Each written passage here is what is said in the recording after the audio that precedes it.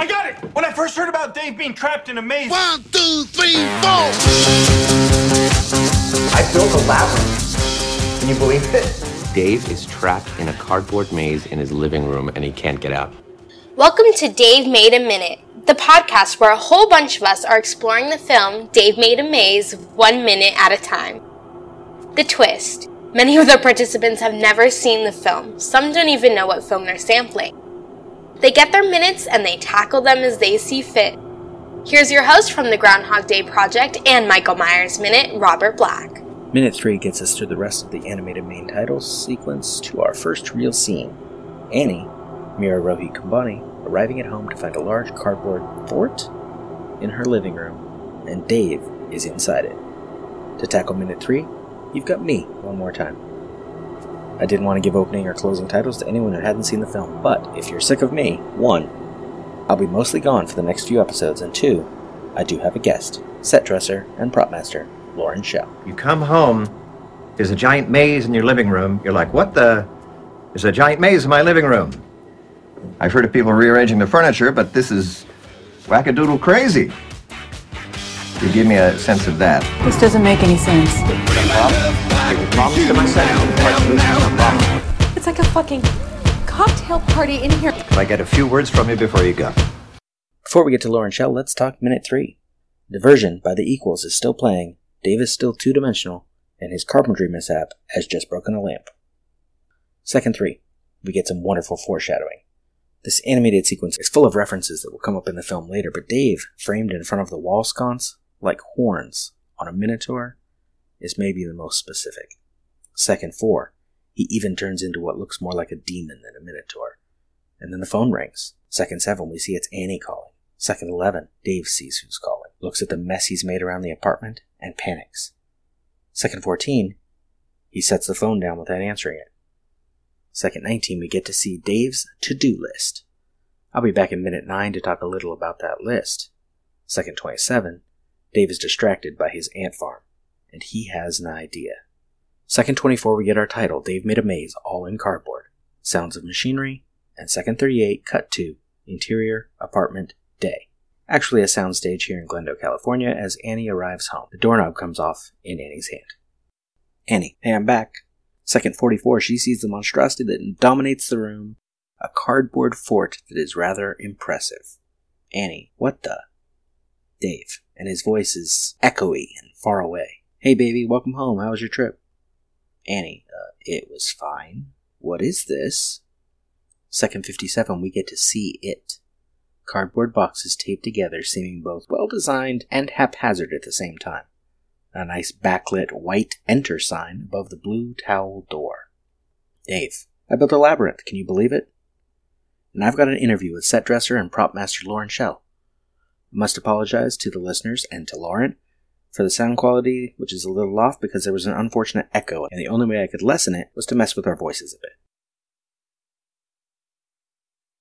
You are credited as property master and set decorator for the film? Yes, set dresser. How did you get involved with Dave Made a Maze? Well, basically, I was working on a miniature job with a really great painter over at she works at Bix Pix now, but I met her at New Deal Studios. And she knew of Jeff White, who was the art director for that film. And she knew that he was looking for a prop master, and she knew that's what I wanted to be doing ultimately. So she put me in contact with them, and I went in for an interview, and basically it wasn't an interview. It was like, yeah, we need you now. Let's just do this. Generally speaking, what were you responsible for? Basically anything that the actors were holding.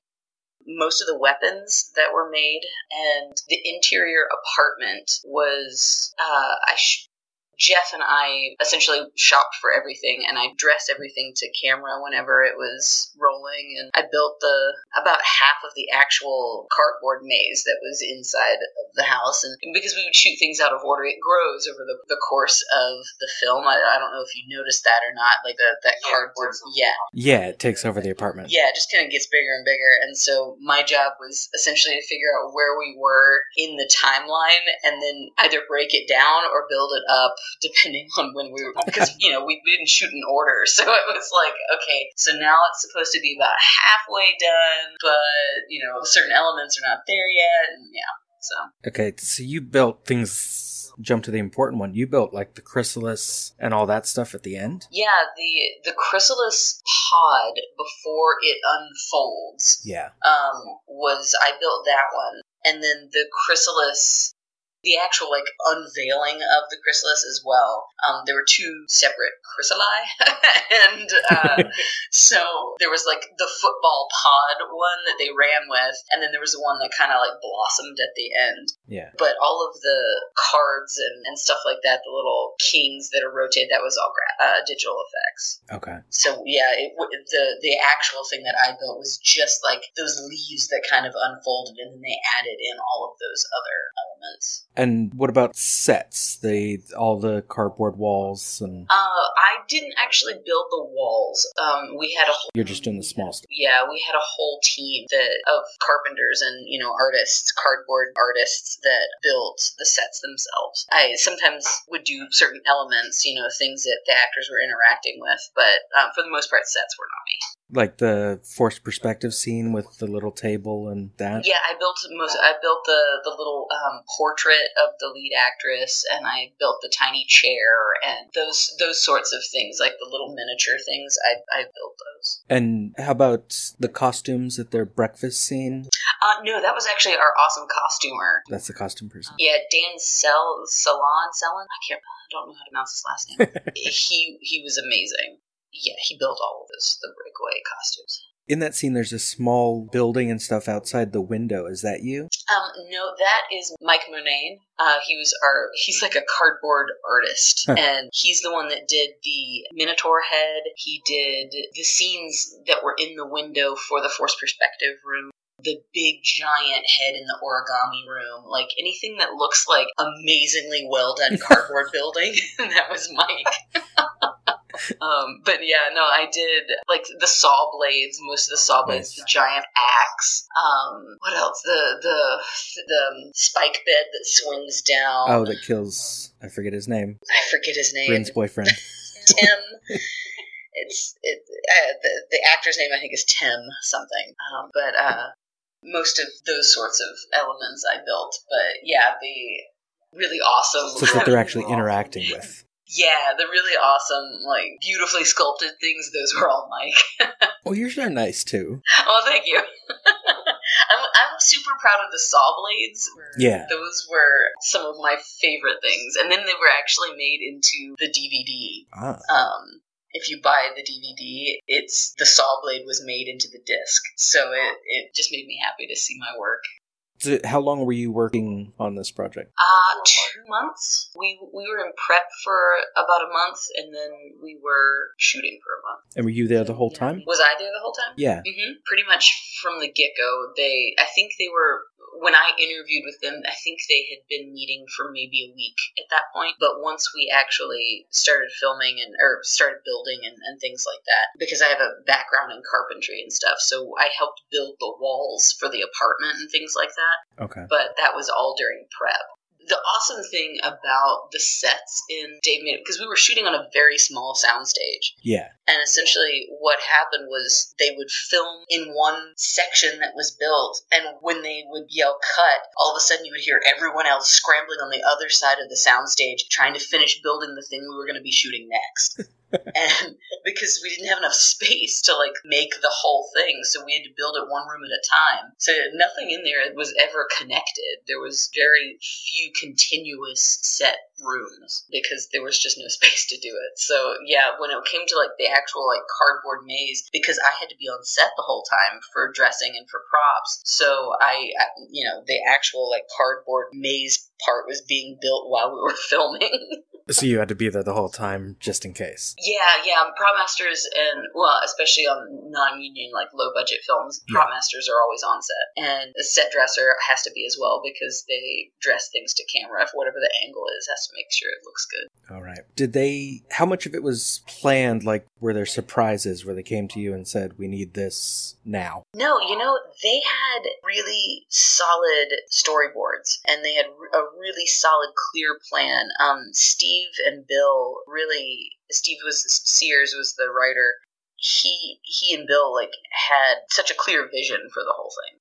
So there really weren't many. I think the one thing that I ended up building on the fly was the stuff for the forced perspective room, because I didn't realize that it was going to be practical stuff. So basically I took a picture of the lead actress and put it in a little cardboard frame, and then just kind of put pieces of cardboard on top of it that I had cut to look like that picture to make that portrait. And then just made a tiny chair. It's actually, the chair's still in my room. I kept it after the shoot was over. Nice.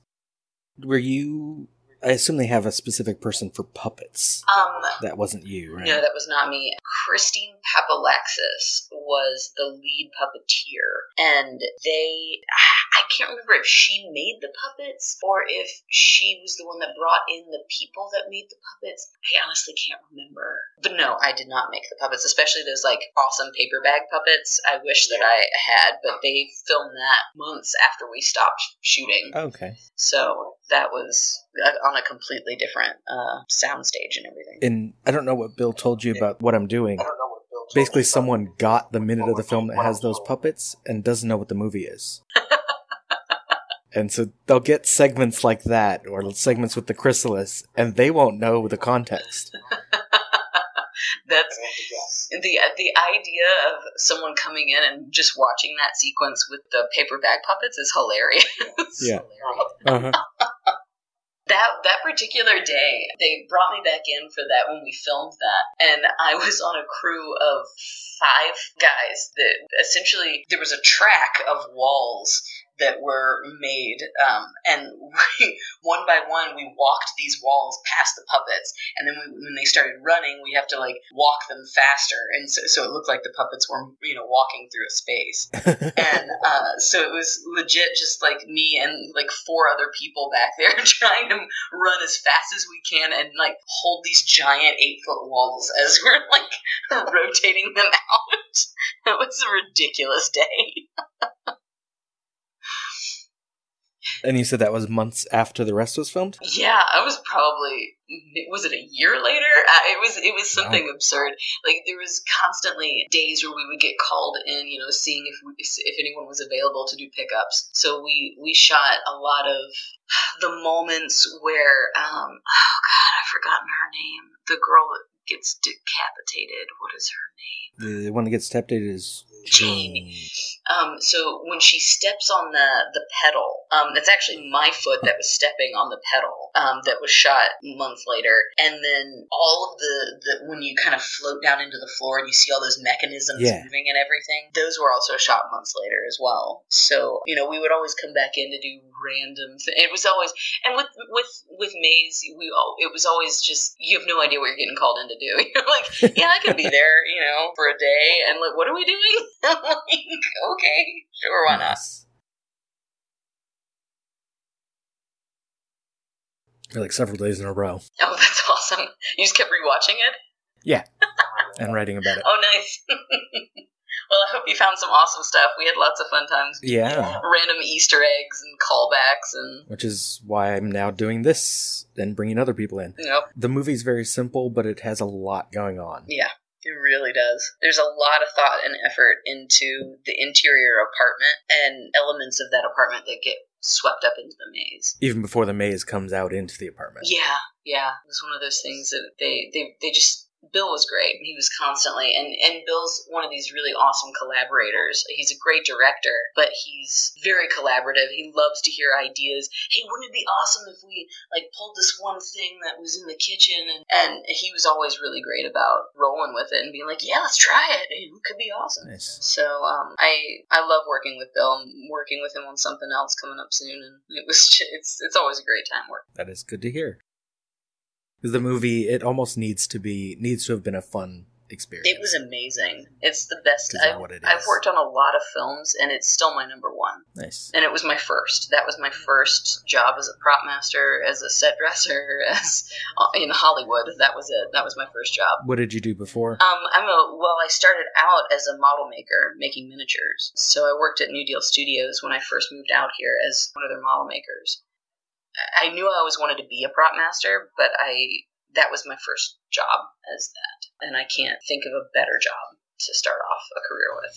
It certainly makes you do the work and figure out what you can do. I love being able to come up with creative solutions to things, and I like to think that The Maze was the one that actually helped me become a more creative prop master. Is there one thing in particular on this movie that stands out? The origami room was the one that stands out the most. There was so much work that went into that room, and it was such an important room that they wanted. There was such a specific look that Jeff wanted for that room. It was way more work than any of us ever thought.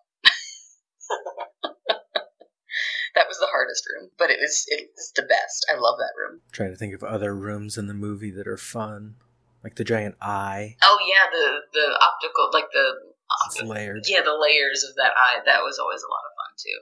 The vagina was always a hit with the crew. Because there's like 4 of us back behind there, like undulating all of the layers of cardboard. It was ridiculous. And I'm like, what are we doing? Like, I mean, it's one of those days where you're like, what are you having me do today? Like, I don't. How do they describe that to you? You know, it's one of those jobs where you're just like, okay, that's what I'm doing today. Great. As long as you can enjoy it. You know, one day you're moving parts of a vagina, one day you're carrying walls past puppets. Oh yeah. It was never a dull moment, that's for sure. I loved the chrysalis room at the end. And there's actually a funny tidbit. I don't know if you caught it or not, or if anyone's ever spoken to you about it. That final sequence where he is swinging that sword across the chrysalis, we had these string lights that were the old-timey bulbs, Christmas light bulbs, that were kind of strung along and all in that room. And we had done, I don't know, maybe 2 takes before, and that particular take, the one that actually made it into the movie, is the one where he got too close to the string lights and actually, like, burst a couple of the lights with the sword, and there was glass that shattered everywhere. And we were just like, hold, everybody stop. You know, it's like you got broken glass everywhere trying to like clean it up. And sure enough, that's the take that made it into the movie. And you can see him on the backswing of these lights that just kind of explode when he hits them. I wonder if the person who gets that minute will notice. I don't know. I noticed because I was curious about which take they took. Yeah, because you know that the third one is when they broke. Yeah, because I know what to look for. But that was such a long day, and the chrysalis wasn't like opening the way they wanted it to. That was a long day, and then when basically it was like, and that's a wrap. We're going home. Like the glass broke, and we're like, we're done. That's it. Good night. I know one of the people that's doing the project asked, and you might know, about moisture on the set because of all the cardboard. Well, it wasn't really a problem. But it's a studio, right? So you can control it. I mean, we were also shooting the valley, so there's very little moisture anywhere in the valley. So, you know, that was never a problem. Oh, that's not true. We didn't. We shot elements in the valley. We actually shot most of that in Glendale. But yeah, wasn't a problem. Well, you've kind of already answered this. Like, what was the best part about working on this? Honestly, the collaboration, being able to throw out ideas, ridiculous ideas that you never get to be like, hey, I got this really awesome idea for this moment. And being able to work with a creative team that if I couldn't do it, I knew there was like 2 other guys there that could, you know, as far as building something on the fly really quickly and making it look amazing. And Mike Murnane, again, he's a genius when it comes to cardboard. And everything that he made was like gold. That Minotaur head was a work of art. So yeah, I was just lucky to be involved in the project at all, being able to work with such amazing, talented people. And I learn a lot about, you know, the filmmaking process as well. Anything else that could be put in somewhere, or great story from the set? I'm trying to think. Oh, Adam Bush. He was the best friend. Yeah, Gordon. That man. So we had catering for lunch, and for some reason they would always give us an excess of rolls, and we just had an excess of bread on this set for some reason, and there was only like 20 of us on the crew and the cast combined, and yet we would get like 50 rolls with lunch, and it got so ridiculous that Adam started putting rolls all over the set and in prop bags and it didn't matter where we were in a set. If I wasn't looking close enough at camera before they started rolling, I would find a bread roll somewhere. And I guarantee you there's a bread roll in this set somewhere on camera because the man was insane. He was constantly putting these rolls all over the set. I would open up the backpacks that, they would carry throughout the scenes, and there would be like 20 bread rolls in there. I'm like, come on, Adam. like old hard bread rolls. I'm like, this is just getting ridiculous. So yeah, like he was kind of a roll prankster when we were, by like day 4 he had started doing that, and by the end of the thing it was like on a daily basis finding rolls. Now I want to look for him in the movie. I guarantee you there's at least one. I have yet to see one, but he was also really good at hiding them. So like you would find it, especially in the rooms where they first enter the maze, and you've got like all these awesome pipes and vents and things like that. I would find him stuck in the vents. It would be up in like pipes where I'm trying to like get fog to come through. I can't figure out why the fog's not coming through. It's because he stuck like 4 bread rolls in there. I'm like, come on. Yeah, that became a thing, and then by the end we had wanted to prank him back, and we had discussed like filling his car with bread rolls. It never happened, but we really wanted to. Just dump a bunch of bread in his car and walk away. You could still do it in the future. Oh, we could. I see him occasionally doing things, and I'm just like, I remember you. All right, I'll get you back one day. And then I could probably disarm all the traps, and then we can finish this maze! Who is with me?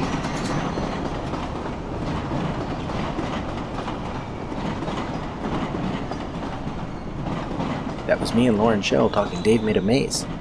I will be here for intros and outros, but I won't be covering a minute in detail again until minute 9. Next time, on Dave Made a Minute, we've got Alan Sanders and Walt Murray of The Wilder Ride, taking on minute 4. Thank you for listening to Dave Made a Minute. Intro dialogue snippets were taken from Dave Made a Maze, directed by Bill Watterson, written by Bill Watterson and Steve Sears, and produced by John Charles Meyer. Intro music is Diversion by The Equals, featured in the film Dave Made a Maze, and Life Cycle of a Match by Parvis Decree. Outro music is Leaving This Godforsaken Place and Her Presence is Strong Here by Parvis Decree. Dave Made a Minute is a production of Lemming Drop Studio and all other featured podcast producers. You can find more content at lemmingdrops.com. Check us out on Twitter, Facebook, and Instagram at Dave Made a Minute. If you like what you hear, throw us a rating and review on your podcatcher of choice, and check out all of the participants' other shows to spread the love around. Again, thank you for listening. As long as we're all working together, it's going to be fine. It's going to be great. I need you to notify the families of everyone who died here today. Totally. Wait, what?